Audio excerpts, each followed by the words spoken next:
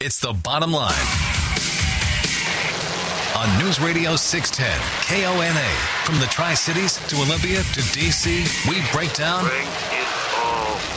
the stories of the day and the people making the news. And that's the bottom line. Time to get the bottom line. Presented by McCary Meats in Basin City with your hosts, Rob Francis and Ed Dawson. Hour number 2, Friday's Bottom Line, underway here on News Radio 610 KONA. Rob Francis, Ed Dawson with you. 547-1610, you would like to get involved. Still to come, of course, the Donkey of Shame, and there are a number of candidates that would like to ride the mechanical beast today. We're going to have to actually pare down the lists. But joining us right off the top of the hour is the chair of the Washington State Republican Party, Caleb Heimlich. Good afternoon to you, Caleb. Thanks for your time today. Yeah, good afternoon, guys. Thanks for having me on. So, first and foremost, all right, we know that we know the elections in 2018 were not very positive, especially in some districts on the west side of the state for the Republican Party. And certainly there has obviously been a call to action inside the party to try and see what can be done to maybe swing a little bit of that back a seat or two at a time. We know that you have put together, the state party has put together some grassroots campaign schools and things like that, and one of them will be in the Tri-Cities next weekend. That's correct. Yeah, next Saturday, May 4th, from 10 to 2, we're going to be there in the Tri-Cities. If anybody listening would like to come, we'd love to have you. It's completely free. Just go to our website, that's WSRP.org, and click on the link that says Grassroots Training Seminars. But so we're looking back after 2018, we did some things well. We got a lot of Republicans to turn out. If you look at certain districts, even in like Kathy McMorris Rogers in the 5th, we had more people vote in 2018 than voted in 2016. So we had more people voting in a midterm than voting in the presidential, which is because we had some enthusiastic volunteers. We had a good candidate. We got people out to vote. But that wasn't the case in certain other districts, and Democrats certainly had some enthusiasm. And so as we look forward to 2020, we've got some ambitious goals. We want to elect a Republican governor for the first time in my lifetime since 1980. We want to gain back some of those seats in the state legislature so taxpayers, so the citizens of Washington State have a voice. And that all starts at the grassroots level. So we're doing dozens of these training seminars across the state. And this one in Tri-Cities, I'm really excited for that. We're going to have a great turnout. It's for anybody. If you've never been involved before, this is for you. If you've been involved, you've helped campaigns, you'll still learn something. As I said, it's free. There will be a lunch. So go on, sign up. It's going to be a great event. We've had a couple of these so far. And it's really, I think, encouraging, one, to know that you're not alone. There's a lot of conservatives here in Washington State. There's a lot of people that want to make a difference. As we've seen with what's going on in Olympia, we need new leadership. We need our state to go in a new direction, and that starts in our community. It starts with each and every one of us getting involved, and so this training is a great way to get your foot in the door, meet some other great people, understand how you can make a difference. Maybe you want to run for office yourself, for school board, city council, county commission, anything like that. This training will equip you with the ability to make a difference in your community, and we'll talk about how that, all of us together, our goal is to recruit 10,000 volunteers across Washington State committed to making a difference as we head into 2020. And as I said, it all starts by coming to that training. That's next Saturday, May 4th. Go to the website, WSRP.org, and make sure you sign up. We'll look forward to seeing you there. Now, Caleb, you mentioned a couple of particular offices as you were just speaking. You mentioned school board. You know, city council is a nonpartisan office, but let's face it, when you sit down and you hear a councilman speak for about 5 minutes, you get an idea of where his ideology is. Which of the races do you think are the most overlooked when it comes to election time? Well, I think those two in particular. I think city council and school boards, and then I'd maybe throw in those county commissioner seats as well. But those three kind of local government offices, many times they are nonpartisan depending on the county, but it's important. and they're making decisions that affect property taxes. They're affecting roads. They're really impacting directly our community. And so it's important that we have good people stepping up and running. And when we do have those people stepping up and running, it's important that we're supporting them. And that's what our hope with these trainings is. We'll have good people there that are saying, look, I'm going to run for the Pasco City Council. And it may be somebody you're meeting for the first time, but you can talk to them, understand what their values are, understand what they're trying to do, and then you can support them. So we're getting good people elected in these important positions, and they're going to be making decisions that really have a huge impact on our communities.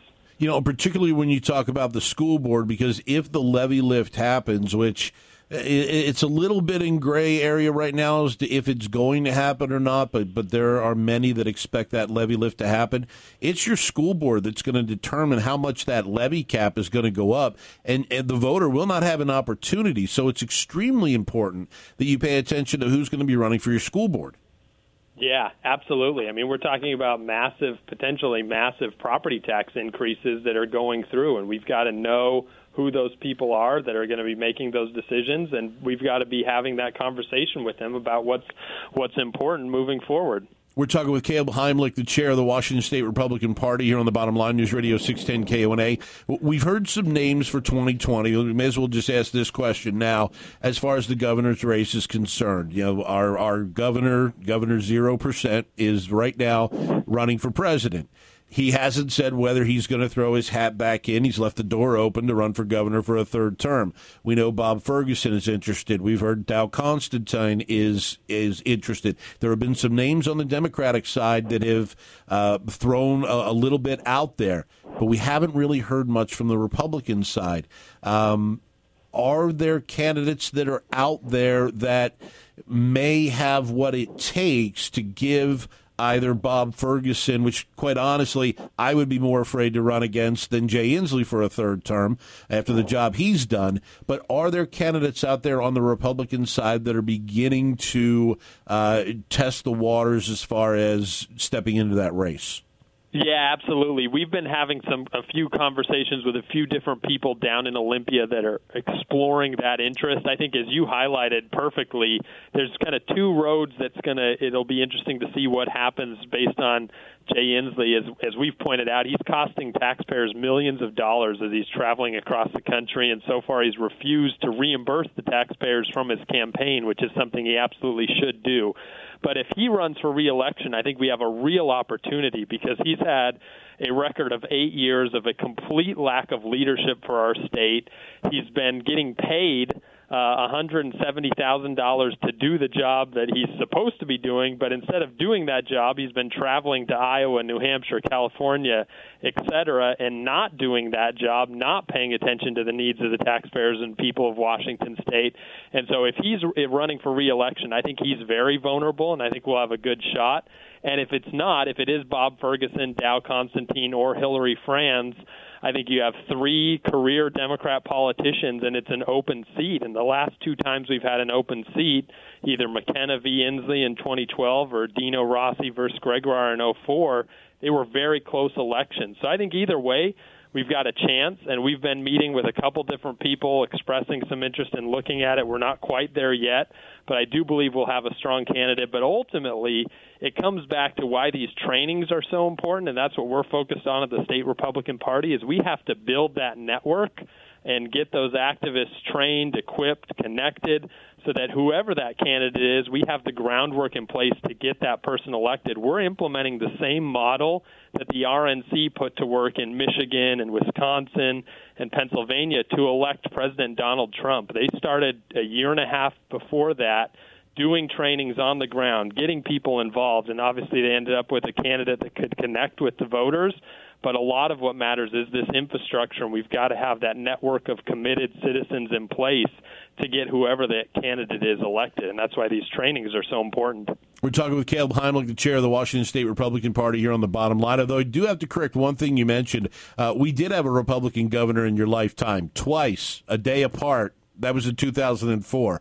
That's correct, and that even further proves that point, that when we had an open seat, we had Dino Rossi win, and then win again, and then they cheated him out of it. But if we have this network in place, we can make a difference, and we can get it over the finish line so that it's a recount-proof majority as we need. I want to ask you a little bit about a controversy that's come up over the last week or so, and that involves Representative Matt Shea from Spokane.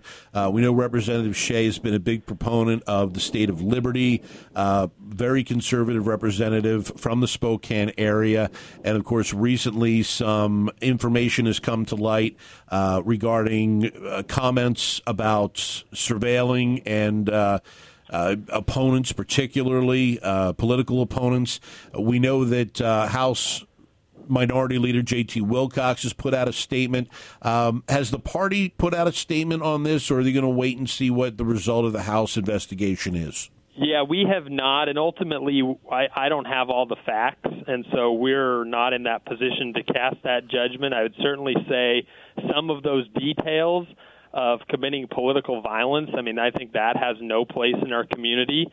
And so the House leadership has said they're going to investigate and make that determination after a thorough review of the facts, which I think that's important, is that we're evaluating what's there, evaluating the facts, and so we're waiting to see how that process plays out.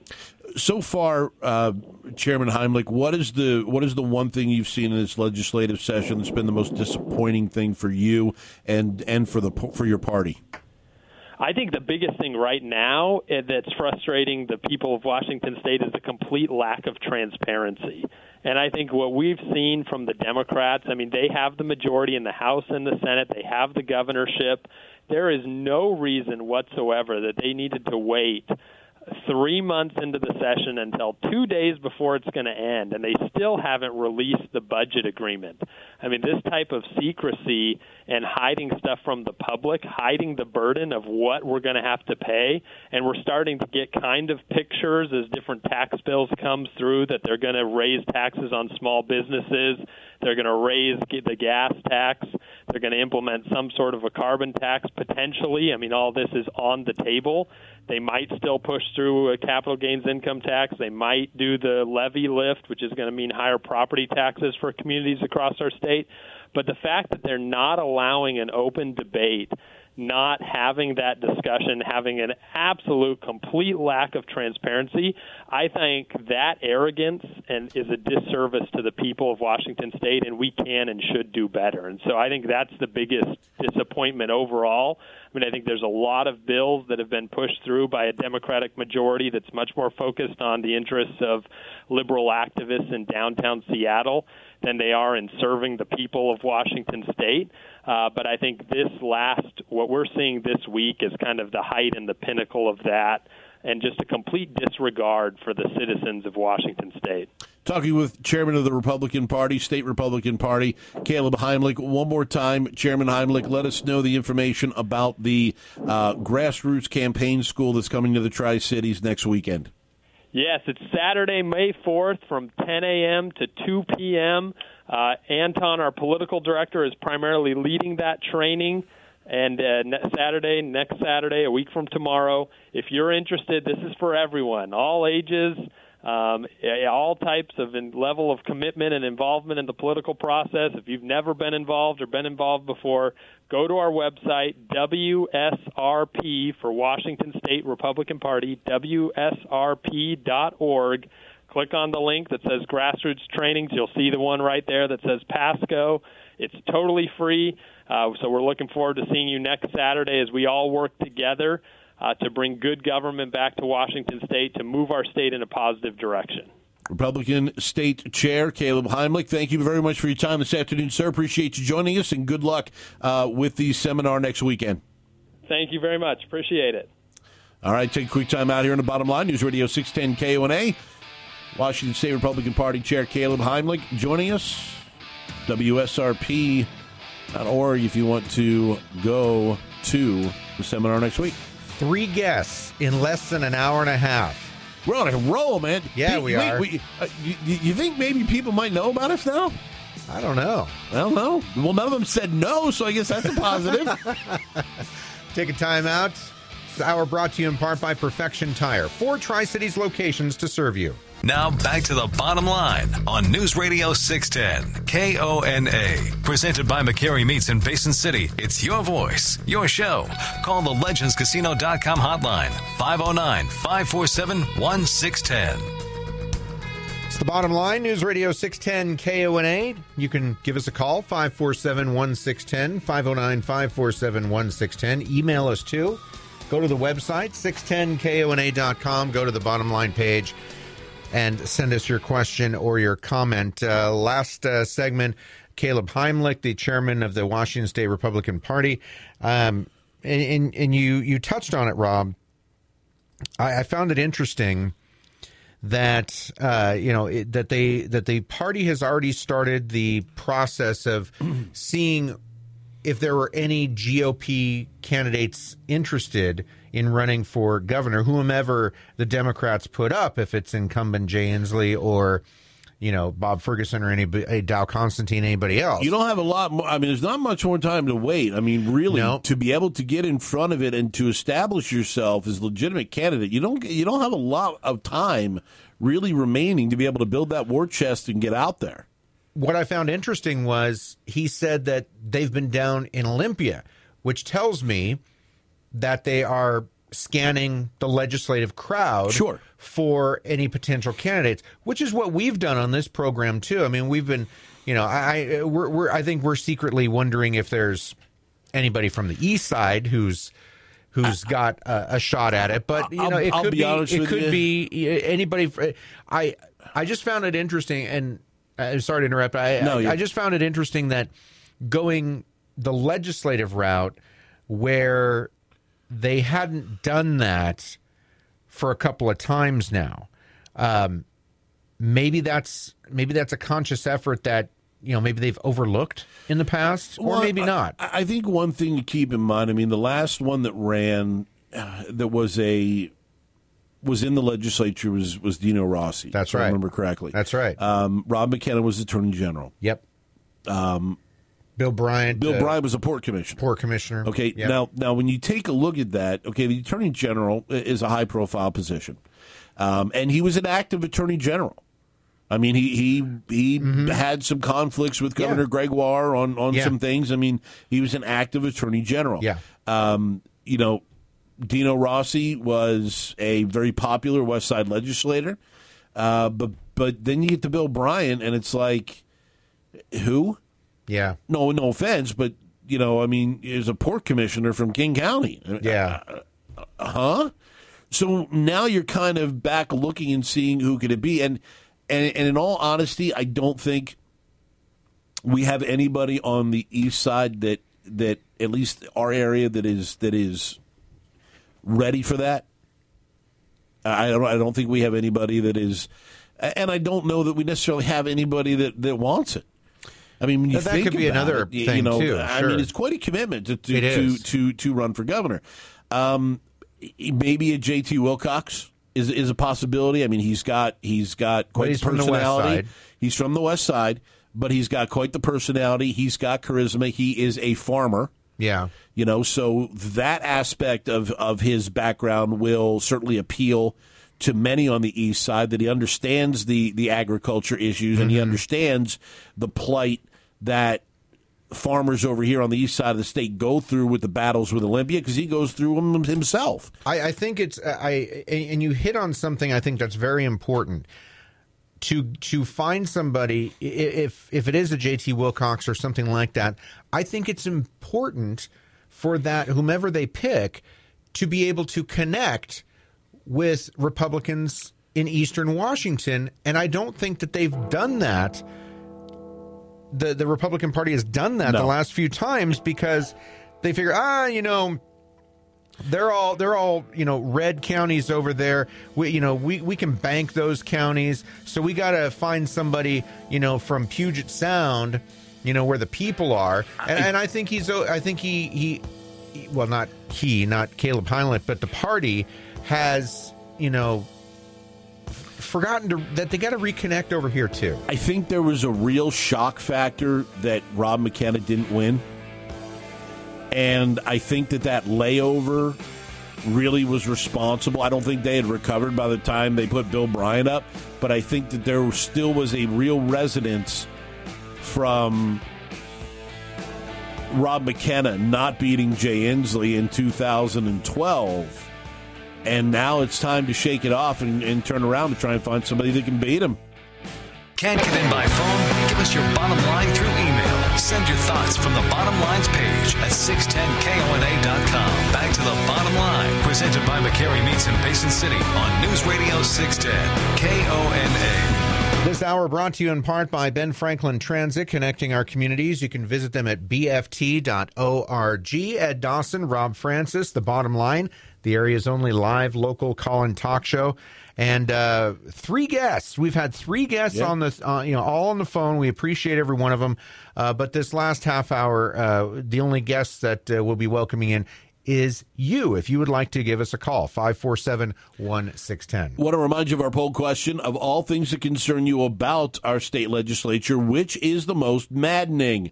You can answer our poll question at Bottom Line 610 at 610 KONA Radio. It is day 2 of the NFL draft, so we're going to take our foot off the pedal just a touch here. Okay. Highlight a couple of the things from the draft on day 1. Congratulations to Andre Dillard, Washington State offensive lineman, first Northwest player off the board. Yeah. Yesterday, went 22nd overall to a team you're familiar with. 22nd overall to Philadelphia. He will be the replacement for Jason Peters, or he'll be the new right tackle if they move Lane Johnson over to the left side when Peters retires. He's an absolute beast. Yeah. And interestingly enough, the Seahawks traded out of number 21 with the Green Bay Packers. The Eagles traded up from 25 to 22 to get Dillard. Yeah. Dillard could have been a Seahawk. He was on the board at 21 if they wanted him. And we talked about this yesterday as kind of looking at real needs. 4 years, $35 million. Boy, it'd be nice to have an offensive tackle. Nice to have a guy on the left side. Yeah. A true, real left tackle to be able to protect that $35 million investment, and they did not decide to go in that direction ultimately. They traded twice. Mm-hmm. Well, they had two first-round picks. Yes. When the dust settled. Yes. One was the part of the Frank Clark trade. Yes, they went back to 29 and 30. Then they traded the 30th pick and traded out of the first round, but with the 29th pick, they took L.J. Collier, a defensive end out of TCU, which was an interesting pick. An edge rusher. A guy who, some had going a little bit lower on the board. But a guy that's got, Pete Carroll and John Schneider have always taken the risk on potential upside with a player, especially with the way the defensive scheme runs. So Collier's another one of those guys they believe has tremendous upside. And when he gets into that scheme, people will see just exactly how much of an upside he may potentially have. A couple of Washington players went as well, taken by the Falcons with the 31st pick was Caleb McGarry, the offensive tackle out of Washington. And then the first pick in the second round was Byron Murphy, the corner out of University of Washington. So 3 Northwest players off the board in the first and second round of the NFL draft. Well, the Seahawks had, past tense, the number 5 pick in the second round. They traded that to Carolina, moved down 10 spots. So now they're going to pick the 15th selection in the second round. They picked up a third round pick for doing the trade with Carolina. But this is what John Schneider and Pete Carroll do, for better or for worse. This is their MO. They do trade deals. They have a clear idea of whom they want to get, and they bank on the fact that those guys are going to be there later. And they very rarely do they trade up to get anybody. They usually trade back and get the people that they want. Now, you can certainly make an argument that the people that they lock into, maybe they have blinders on and that they only see, for example, the lineman from Washington State was available a very solid player in a need category for them. Yeah. But they had possibly blinders on for the guy that they really wanted, who they knew was going to be there at 29, and sure enough, he was. Well, but here's another problem Seahawks are running into, okay? One, we'll just talk about the division as a whole. The 49ers finished with the second worst record in the league, not because they necessarily had a bad team, but because their quarterback broke his leg. Yeah. And they did not have a viable backup at all in San Francisco. No. So they get Nick Bosa to go what was on an already good defense, and in the top of the second round, they draft Deebo Samuel, who is a speedster out of South Carolina. So you give that healthy quarterback another weapon on the outside to throw to. Now what we've had is a run on offensive tackles. 3 offensive tackles in the last 4 picks have gone off the board. Jacksonville, Carolina, and Buffalo have now all taken offensive tackles. Tampa Bay, the Raiders, you've got 1, 2, 3, 4, 5, 6, 7, 8 picks before you get to Seattle, who moved down that way. And there may not be an offensive tackle worth taking in the second round by the time they get there. And I'm sorry. I just... There was a 3-year run where they nailed a couple of late-round picks, and it was hugely successful to winning the Super Bowl and being competitive. But you cannot consistently build a winning team on 5th, 6th, and 7th-round picks. And continuing to trade back, you've got some real skill players that are coming off the board here. You've got quality offensive linemen that are coming off the board here that you're letting go, and your offensive line, while better, is still not one that I'd call in the top half of the league. That's where I was going to go was yes, and before anybody says, well, the offensive line has been improved, yeah, you went from one of the worst. You went from a garbage. Mediocre. Yeah, you went from a dumpster fire to just a dumpster. To mediocre at best. Let's go to the phones. You're up on the bottom line. Who's this? Where are you calling from? Okay, didn't want to hang with us. 547-1610, 509-547-1610. And yeah, I mean, to think that they are set at offensive line, I think would be very short-sighted. Picking up an edge rusher, to replace some of the things that Frank Clark did. Okay, that wouldn't have been the first place I went to, but it probably would be like second or third. Oh, fine, okay, whatever. What they do with this next pick, I think, will be very interesting. Let's go back to the phones. You're up on the bottom line. Who's this? Where are you calling from? Go ahead. You're on the program. Okay, let's try this line. You're up on the bottom line. Who's this? Where are you calling from? All right, apparently, is everything going all right there? Yeah, I don't know. I hope the guy that walked in the front door isn't working on our phone system. You know what? He could be. Who knows? That would be awesome. That'd be priceless. Hello? Oh, my goodness. Well, if you shoot us an email. Yeah. Shoot us an email. We'll definitely get those. Yeah. At 610KONA.com. We can give it another shot. Yeah. See if we're getting anything here. But you're up on the bottom line? No, we'll give it a go. You're up on the bottom line. Who's this? Where are you calling from? This is Dick from Kennewick, Washington. Great to hear your voice, Dick. What's going on? It's the third call, so I guess maybe it's working well. You broke the jinx. What's up? Well, I wanted to distract you from the football. That's the worst topic in town. Just a little bit of a complaint about your broadcasting, though, and I don't know who it is that's doing it. I should probably pay more attention. I'll tell you what, Dick, we don't talk about that on this program. Give us a call at 547-1618. That's where we handle all kinds of conversation about that. We don't do that on this program. So that's something that gets handled off the air. We want to hear what you have to say. Absolutely. And we definitely want listener input to programming and any other concerns you might have. But this program, we tackle topics and stuff like that. That's one we don't tackle on here. But you give us a call at 547-1618, and we will get a hold of it. Someone will definitely call you back and hear all the concerns that you've got. You're up on the bottom line. News Radio 610 KONA. Your name, where are you calling from? Bud from Richland. What's on your mind? Hey, how long do you you think we'll have Brown or left tackle now? Isn't he getting kind of long in the tooth? Well, he did come over after a couple years with Houston. I mean, he's a solid guy. He did sign an extension, so I think he's got another year or two left on that contract. But you're right. I mean, he came over. He's played well. DJ Fluker has rediscovered himself a little bit after having a little up and down career in San Diego, now Los Angeles with the Chargers. They brought J.R. Sweezy back, but when you still look at how that line is put together, it's they played better, like we said, but it's still not something that you've got to feel comfortable with going in just putting Russell Wilson on paper for $35 million a year. And look, there is no quality backup there.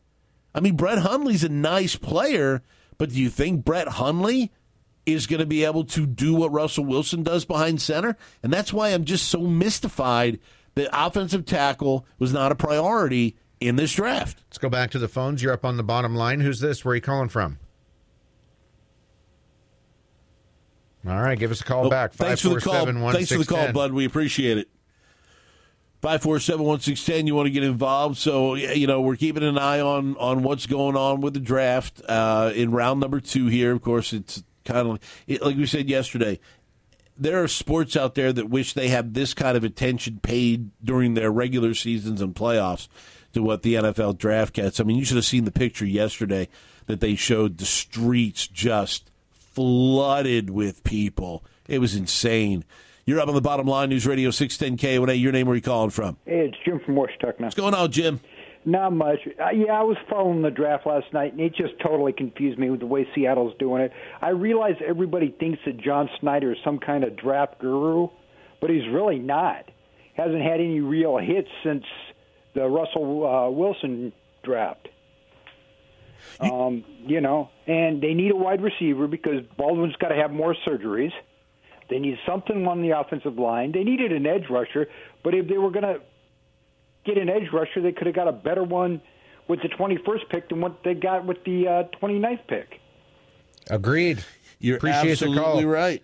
Yeah, it's, look, I have a running joke, and I need to preface this again. I'm a lifelong Seahawks fan, but the last couple of years have been head scratchers for me. It's been very frustrating, and yeah, I'm incredibly grateful that they won a Super Bowl and practically won a second one. But that only raised the expectations of the fans that, okay, now we expect the Seahawks to be legitimate contenders for at least a division title, okay? And they were for a while last year, and the Rams are too good. But here's the point, and this is a running joke of mine.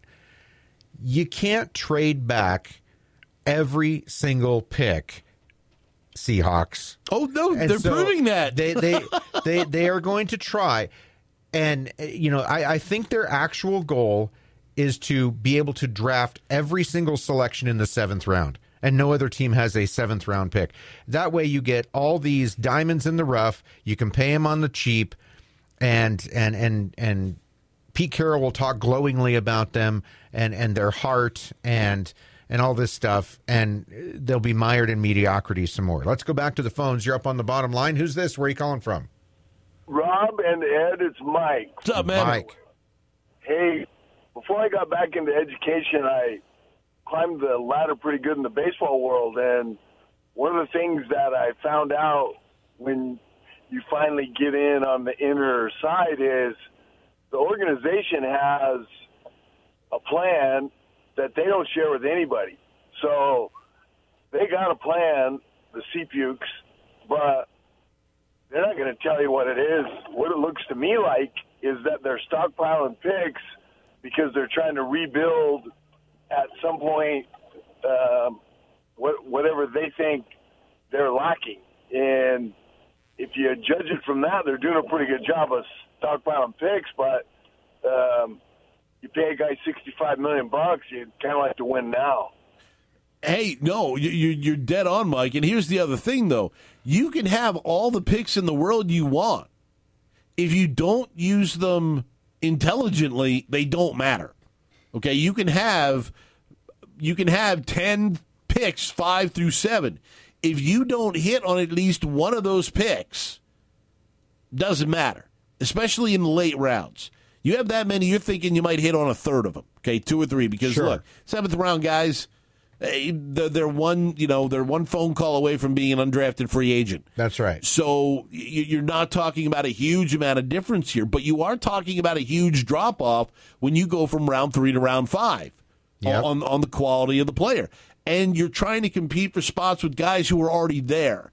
So the further down you go, the less likelihood you have of being able to find guys that are going to be on your roster for more than 2 or 3 years. If you want to recycle through that way, you're never going to build a consistent winner. And again, we go back to those 3 years that the Seahawks had between 2010, the 10, the 11, the 12 drafts, and you're not going to find anything like that comparable for any team probably in the last 10 years. However, as much luck came with it, and that same strategy doesn't always work. Join the show. Call the LegendsCasino.com hotline, 509-547-1610. Back to the bottom line with Rob and Ed, presented by McCary Meats in Basin City on News Radio 610, KONA. This hour brought to you in part by the kitchen creators at Bunch Finnegan, making your dream kitchen come true. 9 East Columbia Drive in Kennewick. Got a quick email from Joe in West Richland. Said, one thing I don't understand is that Seattle had the highest paid offensive line every year we went to the Super Bowl. Now we've got the lowest in the NFL. When will Seattle realize our quarterback is not as good when you don't have the line to protect him? Give the money to the line instead of Wilson. No quarterback is as good as... That's right. And, if they don't have a good offensive line, why has Tom Brady been so successful? They've kept a lot of those guys intact for long stretches of time. Time for the Donkey of Shame, and today I'm going to Ed's home country of Canada. What? That's right. Oh, Canada. How dare you, sir? Oh, Canada. Justice Francesca Marzari of the Supreme Court of British Columbia, Canada, is riding on the Donkey of Shame this week because she declared a father guilty of family violence against his 14-year-old daughter. Now, you're thinking to yourself, Rob, how could you possibly put a judge on the Donkey of Shame for making that judgment? Well, here's the thing. It's because he referred to his daughter as a girl in public. What? Yeah. See, his 14-year-old daughter apparently, without parental consent, went to a clinic and received testosterone injections. He, being that she was a minor, strongly objected to it, sought to reverse the decision in the Court of Appeal, and hoping to raise awareness, he gave interviews in the media. Now, in the interviews, he referred to his daughter as a girl, saying her DNA will not change through all the experiments that they do. Apparently, the judge, instead of taking it as an honest statement, took it as a prime example of Clark's family violence of a public denial of the child's gender identity. She issued a protection order preventing him from speaking to journalists or the public about the case. Wow. Yeah. Because he referred to his daughter as a girl in public. He was found guilty of family violence. Francesca Marzani, Justice of the Supreme Court of British Columbia, you're on the Donkey of Shame. It knows its gender.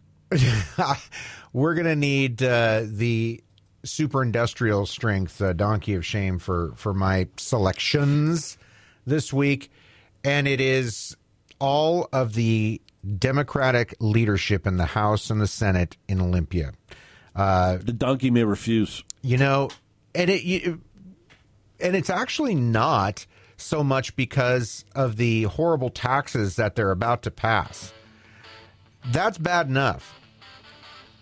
But how many times, how long are Washingtonians going to put up with this non-transparency in the legislature? How long are you just going to sit back and let lawmakers do whatever the heck they want, and we just sit back and go, Pretty soon, we're going to need to make the Donkey of Shame seat all Washingtonians if we don't get off of our backsides and say enough is enough.